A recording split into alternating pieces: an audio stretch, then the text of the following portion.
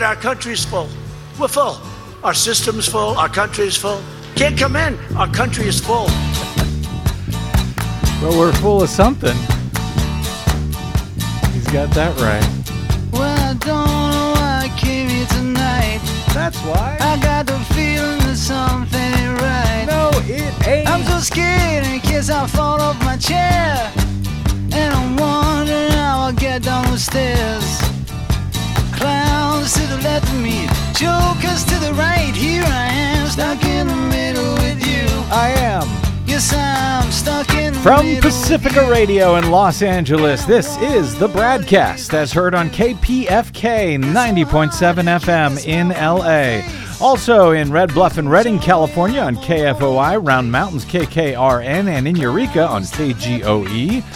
Up in Oregon on the Central Coast on KYAQ, in Cottage Grove on KSO, Eugene's KEPW, in Lancaster, Pennsylvania on WLRI, Maui, Hawaii's KAKU, Columbus, Ohio's WGRN, in Palinville, New York on WLPP, up in Grand Rapids on WPRR, in New Orleans on WHIV, Gallup, New Mexico's KNIZ, Concord, New Hampshire's WNHN, Fayetteville, Arkansas's KPSQ, Seattle's KODX, Goldendale, Washington's KBGD, in Janesville, Wisconsin on WADR, and in Minneapolis, St. Paul on AM 950 KTNF.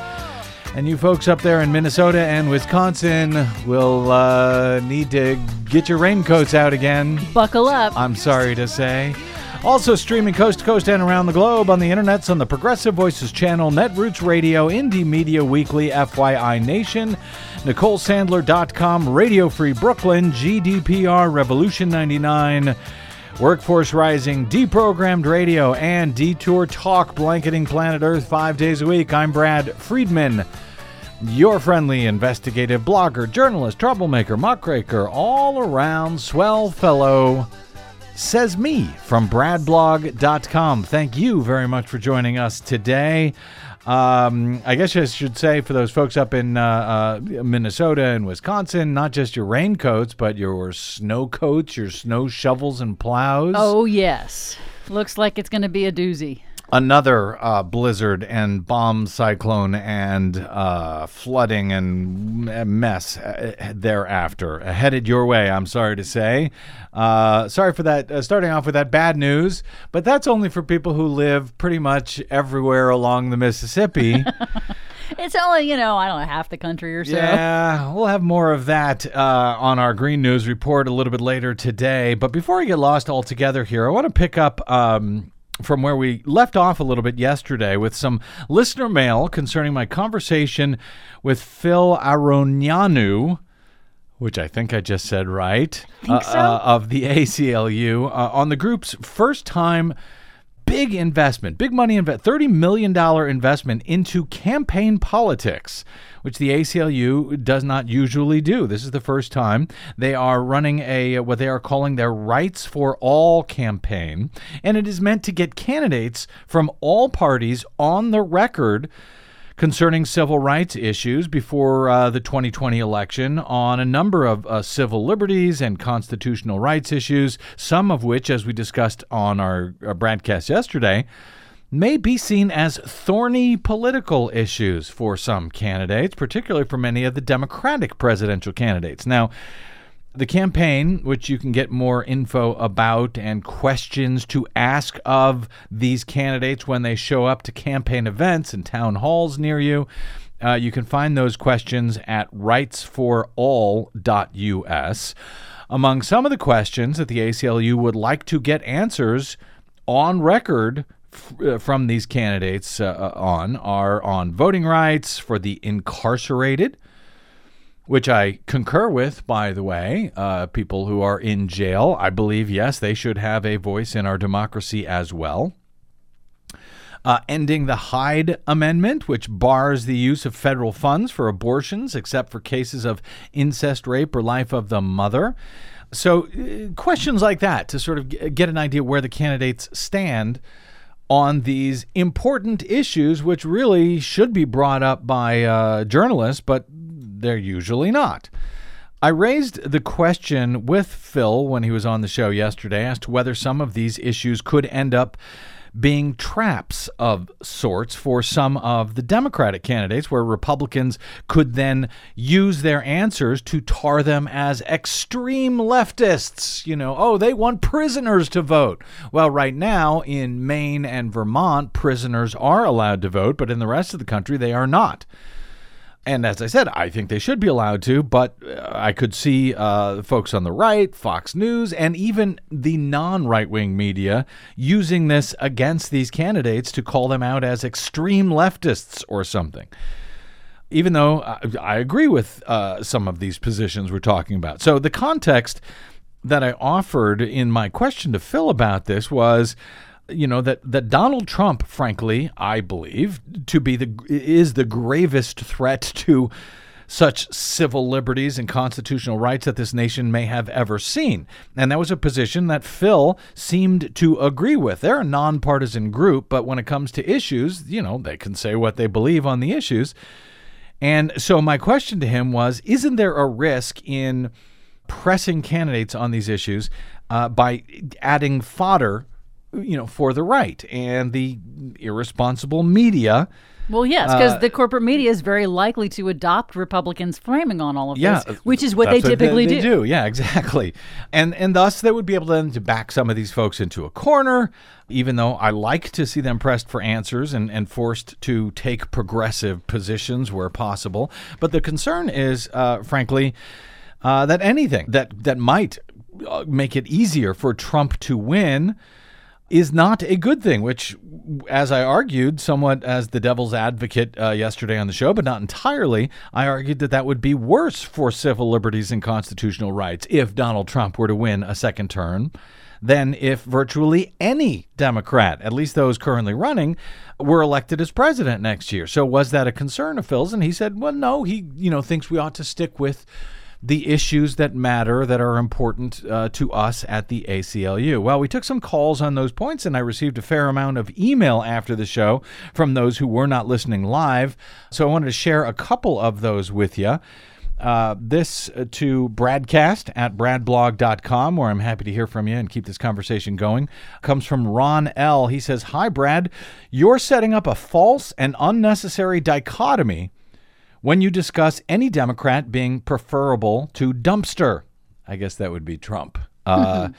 It's false because it comes from a place of weakness. For example, it's tantamount to saying, we'll do anything to get rid of the dumpster, to hell with what he or she stands for.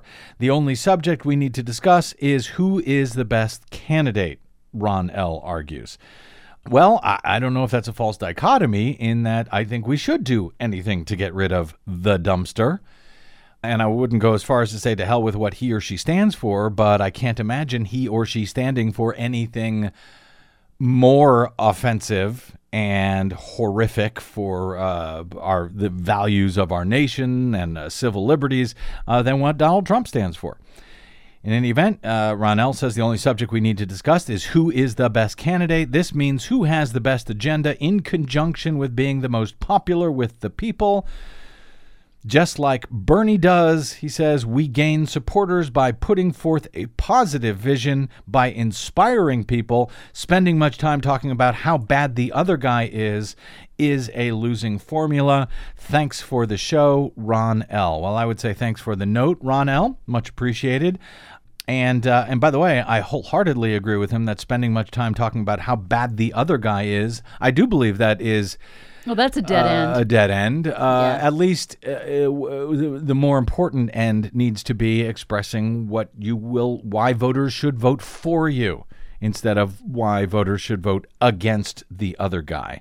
Still, potentially handicapping your own candidates, especially in this situation where we're in with Donald Trump, I'm not sure that's a good idea, but I could be wrong, which is why I wanted to open the phones yesterday and read some of these emails today, including this also, who sort of seems to disagree with the general point I was making, from Susan S., better known as For Earth. Oh, hey, our For. old friend. Yep. She says, hi, Brad. When it comes to asking candidates hard questions, I have to agree with your ACLU friend. Having apprehensions that that asking questions important to progressive voters may give the right wing ammo for an attack is just plain wrong. Many of us are really sick of politicians who pussyfoot around during the campaign so that we really don't know what they are all about. And then once elected, we find they very decisively do the wrong thing.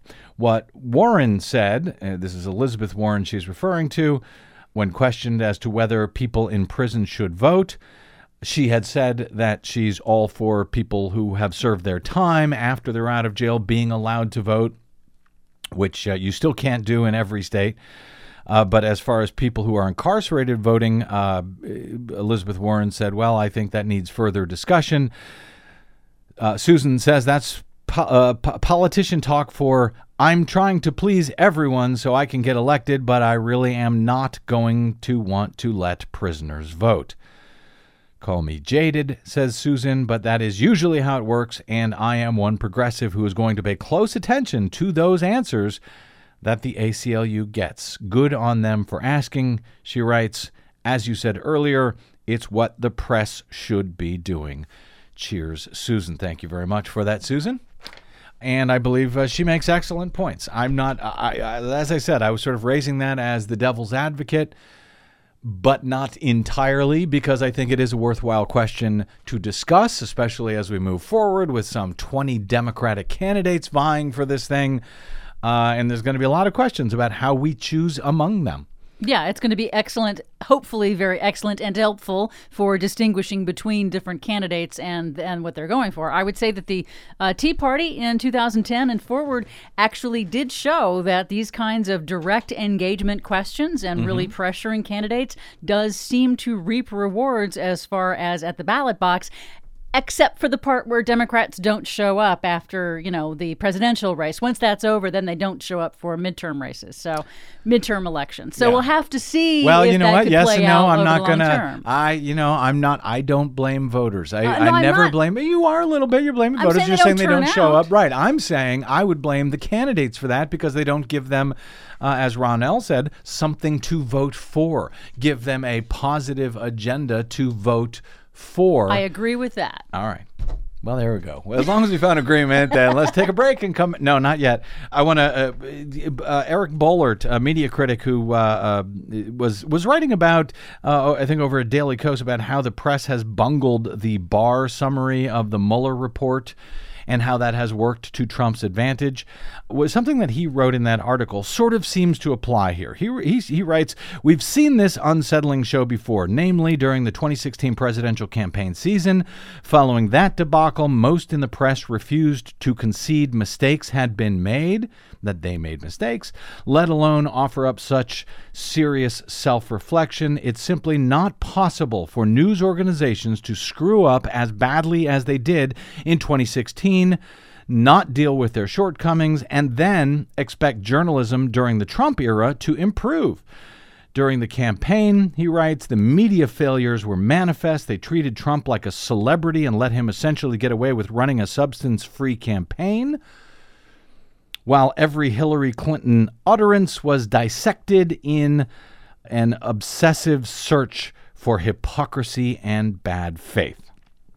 So he was talking about how the media screwed up the Barr summary, but the reason it jumps out at me, and by the way, we may have Eric on the show tomorrow to talk about this and other things. Oh, good. But in one sense, this applies here because I'm concerned. One of the reasons I mentioned it is because it's not just the Republicans who will use these various positions against the candidates, but also the media irresponsibly in many ways.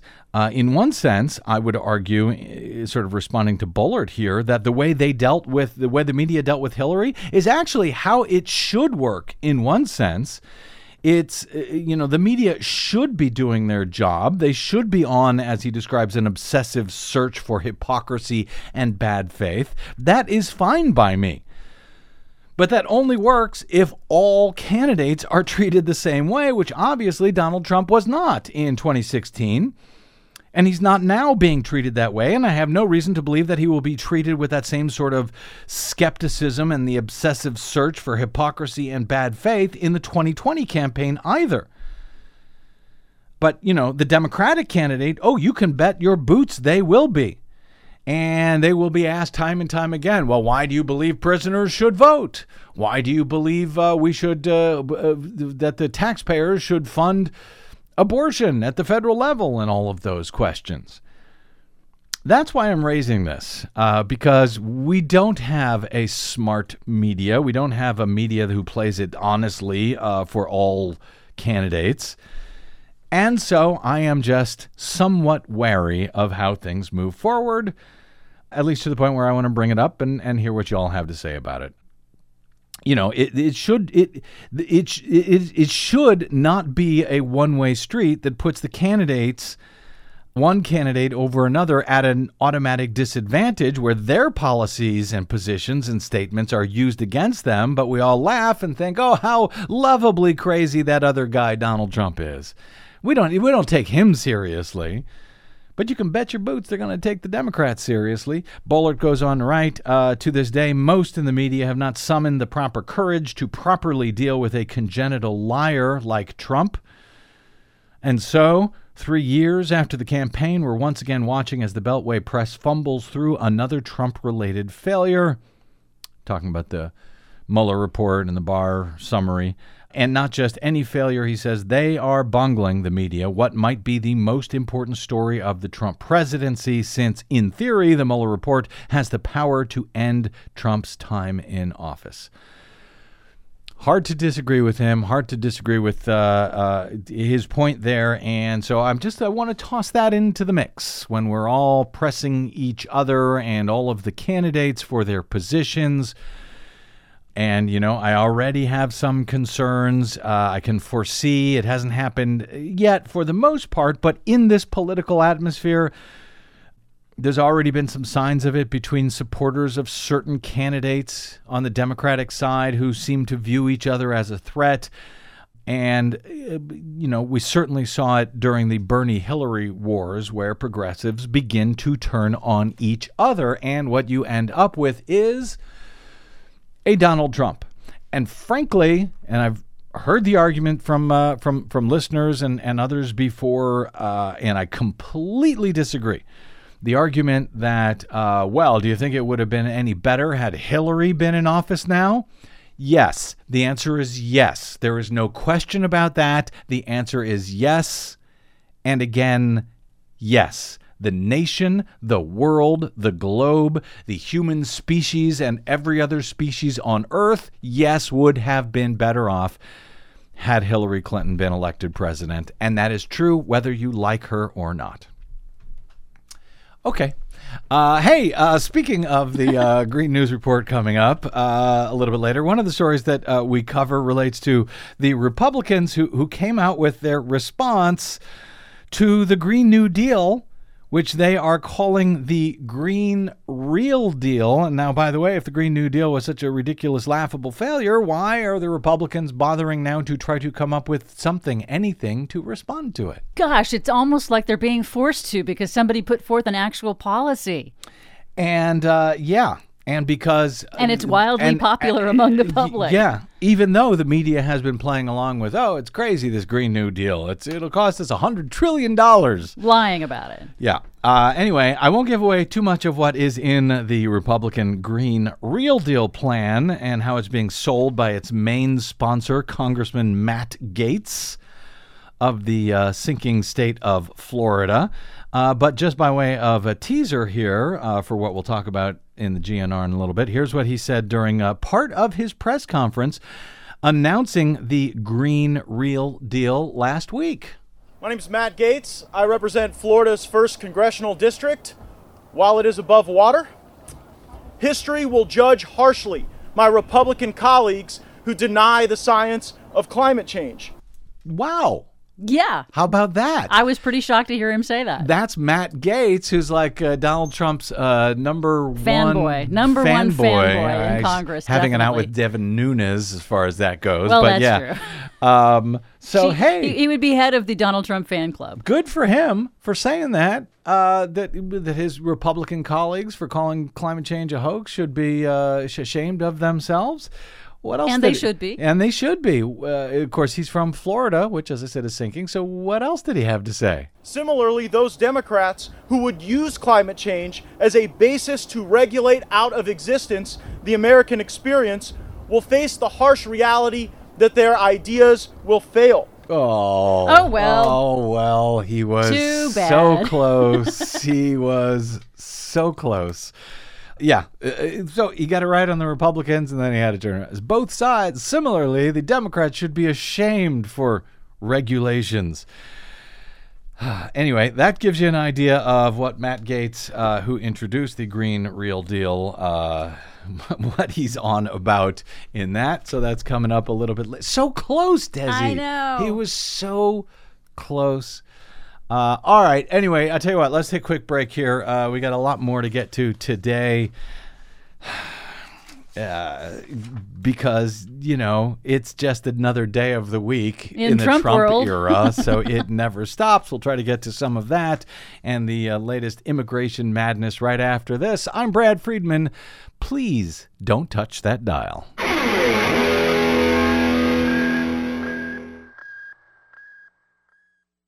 5 major corporations now control more than 80% of the media in the United States, but they don't control us. The BradCast and the Green News Report are 100% independent, 100% listener-supported. But we can't do it alone. We need you. Please help us bring real facts to listeners at independent stations around the nation. You can make a difference. Support independent media. Drop by bradblog.com/donate. That's bradblog.com/donate. And thanks.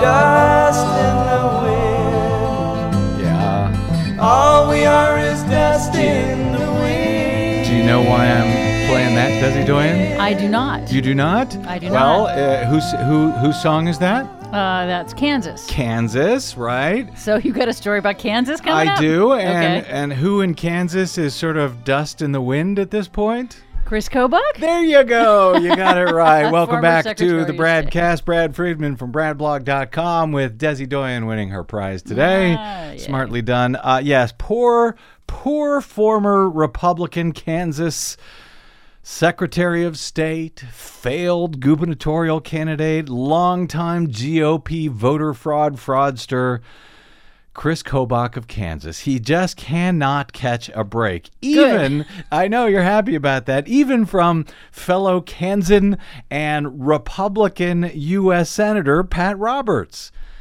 And I don't know if you heard this story today, Des, but I got to sort of back up a little. Long before Chris Kobach became an anti-voting, pro-voter suppression GOP voter fraudster, he made his living like a modern-day Republican anti-immigrant music man, if you will. I could have played a song from Music Man here as well. Okay. He would go from town to town, essentially, and sell them on racist anti-immigrant legislation to deter immigrants from moving to and living peacefully in a number of small towns across the country.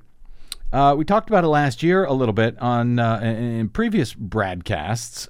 In almost every case, the laws, as the Kansas City Star had reported, I think last year, the laws that he helped local officials to draft were ultimately found to be unconstitutional by courts, and then these small towns in question, they got stuck not just paying Kobach's exorbitant legal fees to write these bad laws and then to pay him to try to defend these bad laws in court, but the towns were often given millions of dollars in penalties that they had to pay up for the discriminatory actions that Kobach had sold them on. That's how he made his living. That's how he made his bones on the hard right. Yeah. So, and then he went into the anti-voting business, claiming there was massive fraud by Democrats and non-citizens who were voting that only he could prevent. Well, that was a con as well, as it turns out, which most of America, I think, seems to have figured out by now, but not our president, who is just too clever to be taken in by, things like facts and independently verifiable evidence and so forth. So he's still 100% with Kobach.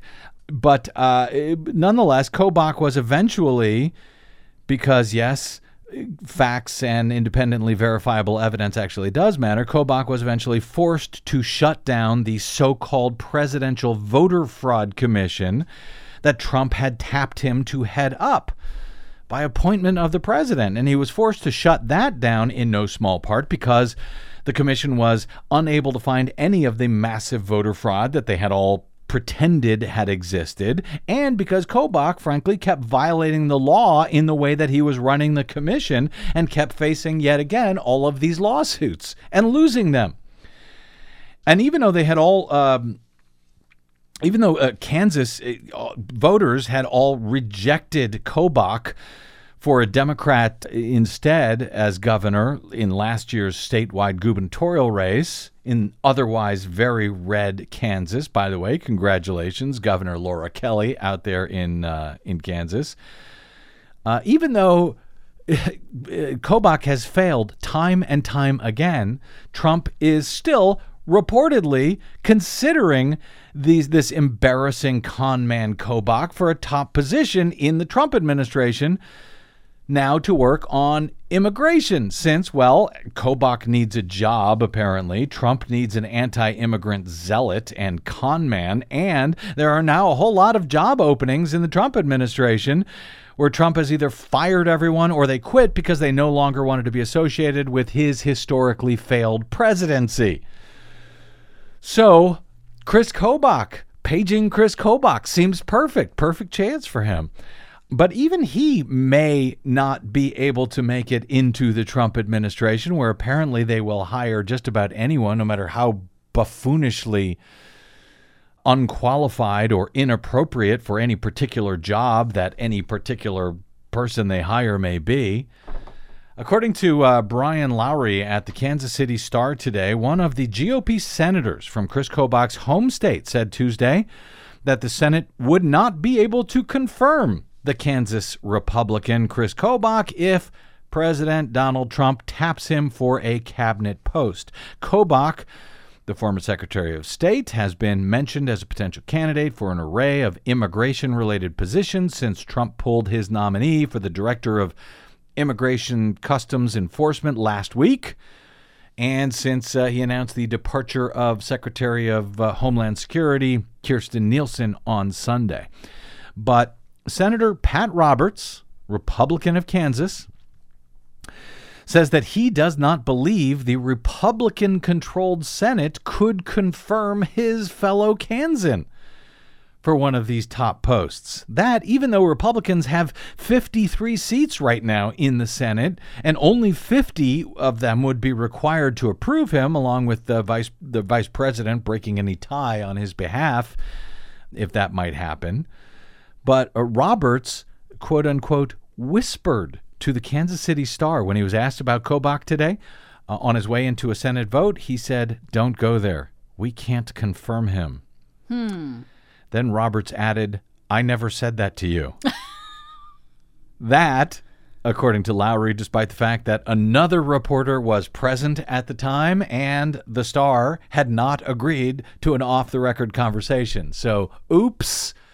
That conversation went public today with Kansas's own senior senator, saying, don't even talk about Kobach because we can't get him through the Senate.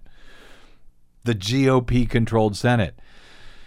The paper goes on to note that Kobach met with Trump in 2016 to discuss a strategic plan for Department of Homeland Security, which oversees immigration enforcement, and has previously said that he turned down 2 jobs in the Trump administration in order to run for Kansas governor last year. Did I mention that he lost that race? Yes.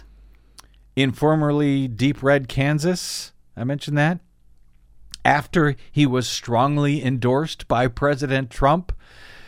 Anyway, Kobach and his former campaign team did not immediately answer phone calls from the Star, but the Kansas Republican told the Washington Examiner that he has communicated with the White House about filling the DHS job that Nielsen has now vacated. He told the Examiner, if Trump wants to have me serve in this capacity and thinks it would be the best thing for the country, I would certainly do so. I bet he would. He needs a job. Yes, he do. After this story was published initially today, Senator Roberts' office did a bit of ass covering for him, I think, blaming Kobach's difficult path to confirmation on Senate Democrats. In a statement that was released by the office on Tuesday afternoon, in that statement, Roberts says the makeup of the Senate is extremely difficult for any nominee to be confirmed, and it's only going to get worse. This body has 6 Democrats currently running for president who wish to obstruct the president's agenda at all costs. Chris and I have discussed this. I have supported Chris Kobach in the past, and I have supported every one of Trump's nominees, but ultimately this will be the president's decision. So, yeah, he's covering his rear end there because never mind these 6 Democrats who are running for president in the Senate. The Republicans control the Senate with 53 seats plus the vice president to break any potential ties.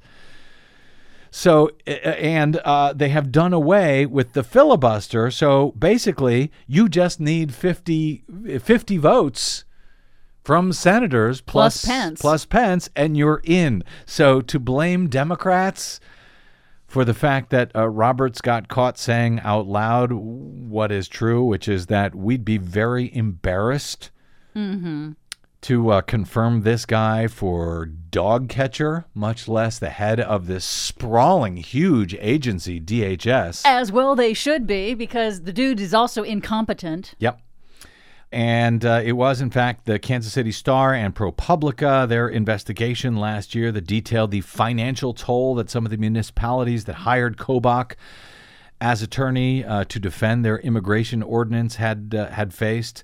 In the months since his electoral defeat, the paper notes, Kobach has championed efforts to construct a border wall through private funds and repeatedly appeared on cable news to defend the president's immigration agenda, which you can consider an audition for Pretty Please Hire Me, Mr. President, for a job.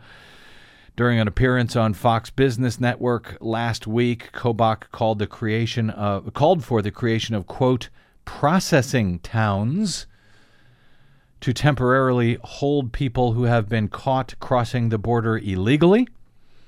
He said, we process them right there in that camp. He called it a camp, so I guess he would concentrate all of the folks into those camps, I guess, and where highly they would, concentrated camps. Yes, exactly. I don't know if maybe there's a better name for them. In any event, he said they would have 3 square meals, living in a nice mobile home, he says, and then as soon as they're done, they're on the next plane home, Kobach told Lou Dobbs. Former state rep John Whitmer, a Wichita Republican who was close with Kobach, said those appearances function as an audition for a job in the Trump administration. Whitmer said, I think it's obvious that's what he's trying to do. Kobach has also considered running for Roberts' Senate seat in 2020 because Roberts has announced he's going to retire at the end of the current term. Oh, gosh. So we get to go through Kobach all over again. Well, maybe not. And okay. Here's where this comes in. If Trump taps Kobach for a cabinet post, or, which he'd have to be Senate confirmed for, or as an immigration czar, a position which has been floated. Remember when Republicans used to pretend to hate the idea of non-Senate confirmed czars? Oh, yes. They went quite out of their minds about that. Yeah, now maybe that's okay. If he was named for either of those things, it would keep him from entering the race to replace Roberts because he would be busy with the Trump administration. And some Republicans don't like the idea of Kobach running for the Senate, for Roberts' seat, after he failed, his gubernatorial campaign failed the way it did. couldn't raise money. It couldn't appeal to moderate voters in the Kansas City suburbs. So they kind of like the idea of, hey, let's make him an immigration czar. He won't have to be confirmed, and he won't run for the U.S. Senate and screw up our chances of holding on to the Senate in 2020, which is going to be a lot harder for the Republicans in 2020 than it was for them in 2018. A former Trump advisor told the Star last week that Trump, quote, knows that keeping the Senate is vital to passing his agenda next term or stopping the Dem agenda. Therefore, making Kobach an advisor on immigration and keeping him from running for the Senate might help, and also help the president pursue his increasingly hardline immigration agenda at the same time. This advisor said that if a czar position were run out of the White House rather than DHS, it would not be subject to Senate confirmation. It's a win-win, the advisor said. I guess so, since Kobach appears to be toxic to even his own home state Republicans like Senator Pat Roberts. But speaking of Republicans and their willingness, frankly, to break the law, particularly on issues like immigration, because if you care about it enough, I guess it's okay. It's okay to break the law to get what you want. That's fine. No. Because you really care about it. It's important to you.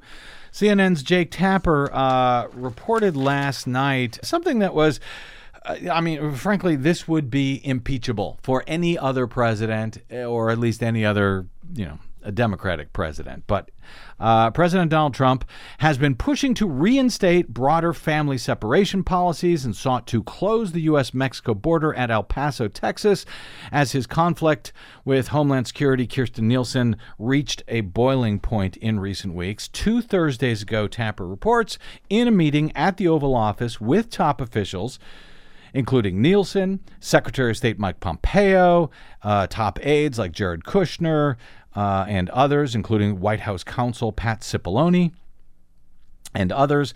The president, according to one attendee, was, quote, ranting and raving, saying border security was his issue. Senior administration officials say that Trump then ordered Nielsen and Pompeo to shut down the port of El Paso the next day at noon. The plan was that in subsequent days, the Trump administration would shut down other ports as well. Nielsen told Trump that that would be a bad and even dangerous idea, and that the governor of Texas, as Republican Governor Greg Abbott, has been very supportive of the president, so he might not want to upset Greg Abbott by closing down ports, which would end up costing Texas millions, if not billions of dollars at that point. She proposed a different plan that would slow down entries at legal ports. She argued that if you close all the ports of entry, all you would be doing is ending legal trade and travel, but migrants would just go between ports. So you wouldn't stop any of the people from coming in unlawfully. They would just move to different areas. But what would stop would be the billions of dollars in goods and so forth that come and go across the border every day. According to 2 people in the room, the president said, "I don't care." Ultimately, acting White House Chief of Staff Mike Mulvaney seemed to have been able to talk the president out of closing the port at El Paso. Presumably, that's when Trump came out and said, I didn't mean to close the border this week. I meant next year if Mexico doesn't clean up his act. That's what I was talking about, a year from now. Trump, however, was insistent that his administration begin taking another action, at least, by denying asylum seekers entry at all. Nielsen tried to explain to the president that the asylum laws allow migrants from Central America to come to the U.S. and gain entry and then make their claim for asylum. She talked to the White House counsel to see if there were any exceptions to that rule, but he told her that her reading of the law was correct. But here's now where we get to the criminal part, or in the case of the president, I guess the impeachable part from Tapper. On Friday, Trump visited Calexico, California, at the border. And then on Saturday, he visited a Republican Jewish group. By the way, on Saturday, on the Sabbath. A political event. Raising money on the Sabbath. Yeah, but that's a separate issue. Here's how Stephen Colbert reported what happened next On Saturday, he gave a speech to the Republican Jewish Coalition in megadonor Sheldon Adelson's casino. Trump explained why he wants to turn away desperate migrants fleeing for their lives. Our country's full. We're full. Our system's full. Our country is full. Can't come in. Our country is full. What can you do? We can't handle anymore. Our country is full. Can't come in. I'm sorry. It's very simple. Again, that's the Republican Jewish Coalition applauding turning away immigrants fleeing persecution. Hashtag always forget. Yeah. Is that the hashtag? So just saying on that part, Colbert's right on the money there. But here's the part where it gets to the impeachable part. Trump had said something similar in Calexico at the border about being all full up. We're full. Our country's full. We can't take it anymore. Does he think America is like Studio 54 in the 80s, for Christ's sake? We are not full up. We don't have to keep people hanging out at the rope line to get in. No, we don't. Jesus. Anyway, behind the scenes, two sources told CNN that Trump told border agents to not let migrants in. Tell them we don't have the capacity, he said. If judges give you trouble, just say, quote, sorry, judge, I can't do it. We don't have the room. So what he's saying is break the law. The president actually told border agents personally to just break the law and then break it again when a judge tells you that you've broken the law, and just do it anyway. And in case you think that he was kidding about that, about the idea of ignoring these annoying judges, here he is. Here's Trump just last week in an Oval Office press avail, sitting next to the NATO Secretary General, by the way, ranting about his own immigration problems. And, well, here's what he said next. And what we have to do is Congress has to meet quickly and make a deal. I could do it in 45 minutes. We need to get rid of chain migration. We need to get rid of catch and release and visa lottery. And we have to do something about asylum. And to be honest with you, I have to get rid of judges. Every time, and you won't even believe this, Mr. Secretary General, you catch somebody that's coming illegally into your country and they bring them to a court. What? You catch them and then you bring them to a court and let them make their case? Oh, you won't believe this, Mr. Secretary General of NATO. Can you believe how we have the rule of law in this country still? It's outrageous. This law stuff is crazy. And right before that, he said, we have to get rid of judges. That should send a chill down everyone's spine, frankly. We have to get rid of judges. We have to allow me, the president, to tell agents what they may or may not do, despite the fact that they have laws that say otherwise. So get rid of laws, get rid of judges, just rely on what Donald Trump wants to say. Yeah, it's authoritarianism 101. You order your underlings to do illegal things, and then you replace them when they don't do them, like he did with Secretary Nielsen. So after the president left the room back in Calexico, where he told the agents there to just don't worry, just don't let these people in, don't let them make their asylum claims.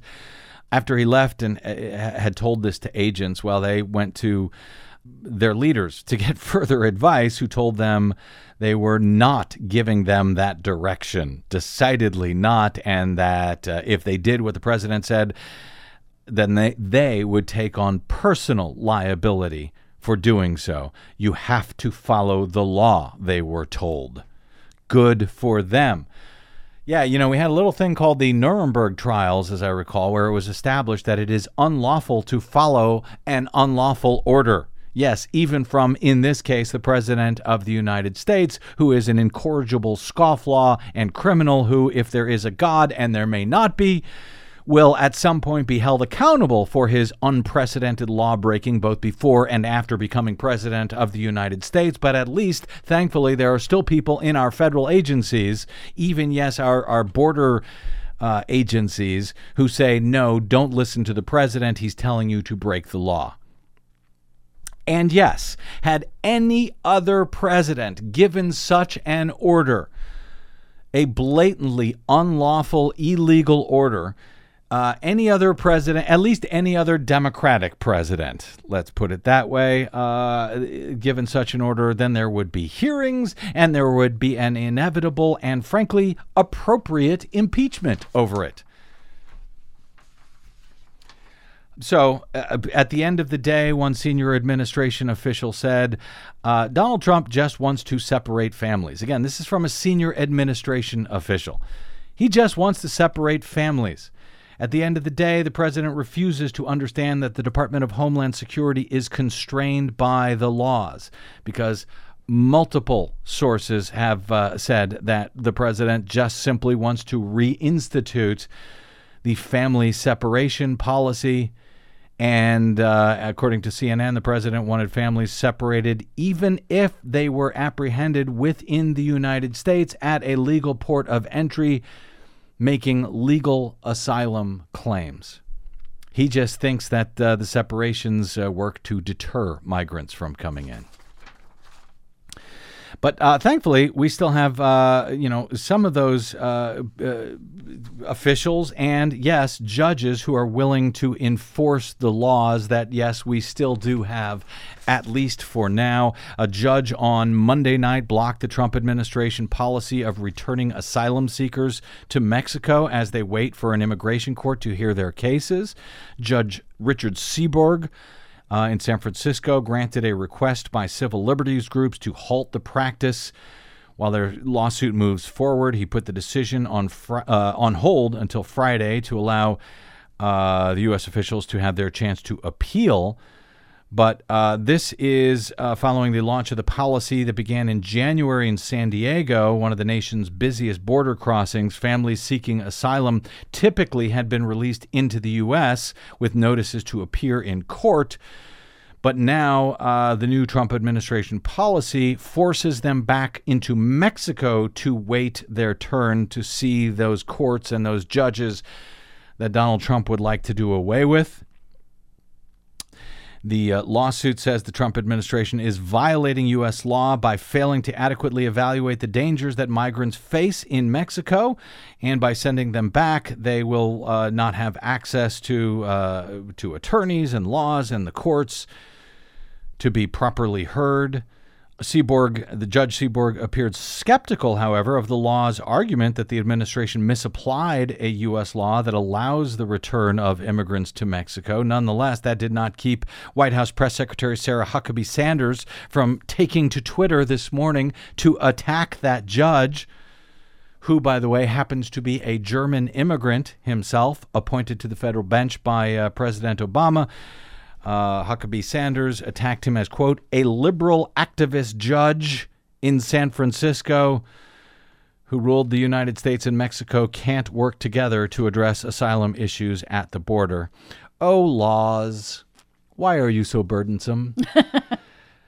The judge also questioned the Justice Department's argument that asylum seekers sent back to Mexico are not eligible for certain protections, such as a hearing before an immigration judge. The administration hopes that making asylum seekers wait in Mexico will discourage weak claims for asylum and help reduce an immigration court backlog of some 800,000 cases. You know, with a backlog of 800,000 cases of mostly people who presented themselves legally for asylum, maybe it makes more sense to hire more judges, rather than steal billions from the military to build a wall that doesn't keep them out anyway. But maybe that's just me. So that's where we are, I guess. Trump is now looking at actually putting border agents in charge of the interview process rather than judges to try to keep them out. Pretty much what he told those border agents. You decide. Keep them out. If you don't want them, don't let them in. After the Ninth Circuit ruling, Trump tweeted, "So unfair to the U.S., out of control," in all caps. And a DHS spokesman, however, declined to comment. So, you know, who are you going to believe here? The judge has it right, or Donald Trump and Sarah Huckabee Sanders? Take your pick. Quick break, and we're back with the Green News Report and Desi Doyen right after this. I'm Brad Friedman. Don't touch that dial.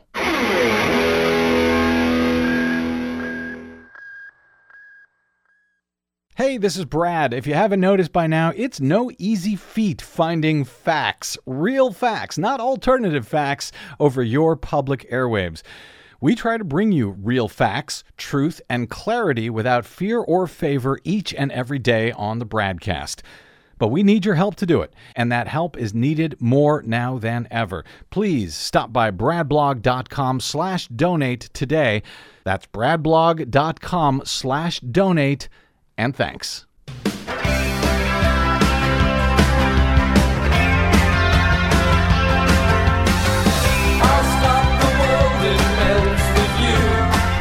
By the way, one more point from that story that was from NBC News reporting that Trump wants to put border agents in charge of the asylum interview process. Actually, it looks like his senior advisor, Stephen Miller, wants that.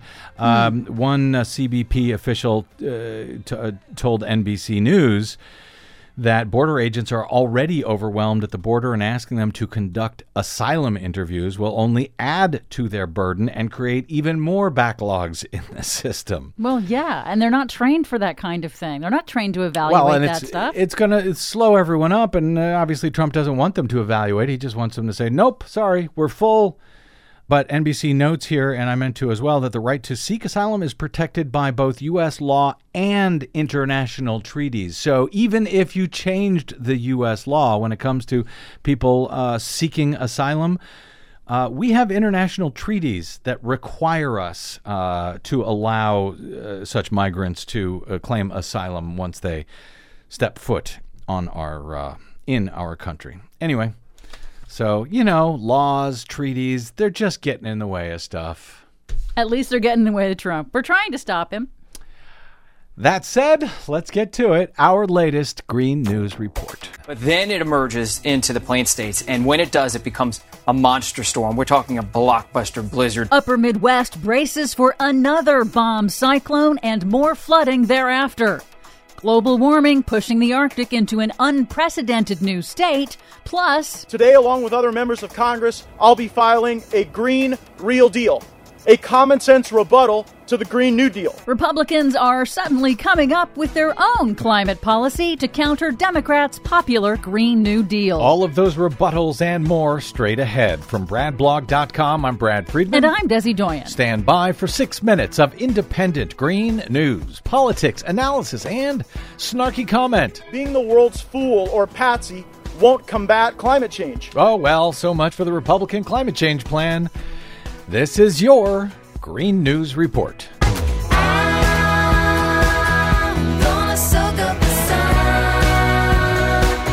Okay, Desi Doyen, so the Green New Deal from Alexandria Ocasio-Cortez is so laughable and so ridiculous that apparently it's led the Republicans to come up with their own plan. Yeah, funny how that works. Huh. We'll get to that in a moment. But first, the National Weather Service is warning the Plains states and the upper Midwest that they could get hit by yet another bomb cyclone later this week. The second one so far this spring that could unleash another wave of flooding in communities along the Missouri and Mississippi rivers that are already saturated, potentially adding to the billions of dollars in losses from the floods last month. Well, that's not good. Nope. Meanwhile, out in Africa, as predicted, a growing humanitarian crisis is underway in the Southeast African nations of Mozambique, Malawi, and Zimbabwe, more than 3 weeks after the powerful cyclone Idai plowed across the region. Aid organizations are struggling to help hundreds of thousands of people displaced by widespread flooding who are sheltering in tent camps amid an outbreak of cholera. It's remarkable that Donald Trump hasn't said one word to my knowledge about the unfolding disaster in Africa, but then again, those are a bunch of S-hole countries, as he called them. Meanwhile, up in the Arctic, the National Oceanic and Atmospheric Administration announced that the Bering Sea, which is normally frozen until the month of May, is now almost entirely free of sea ice in early April.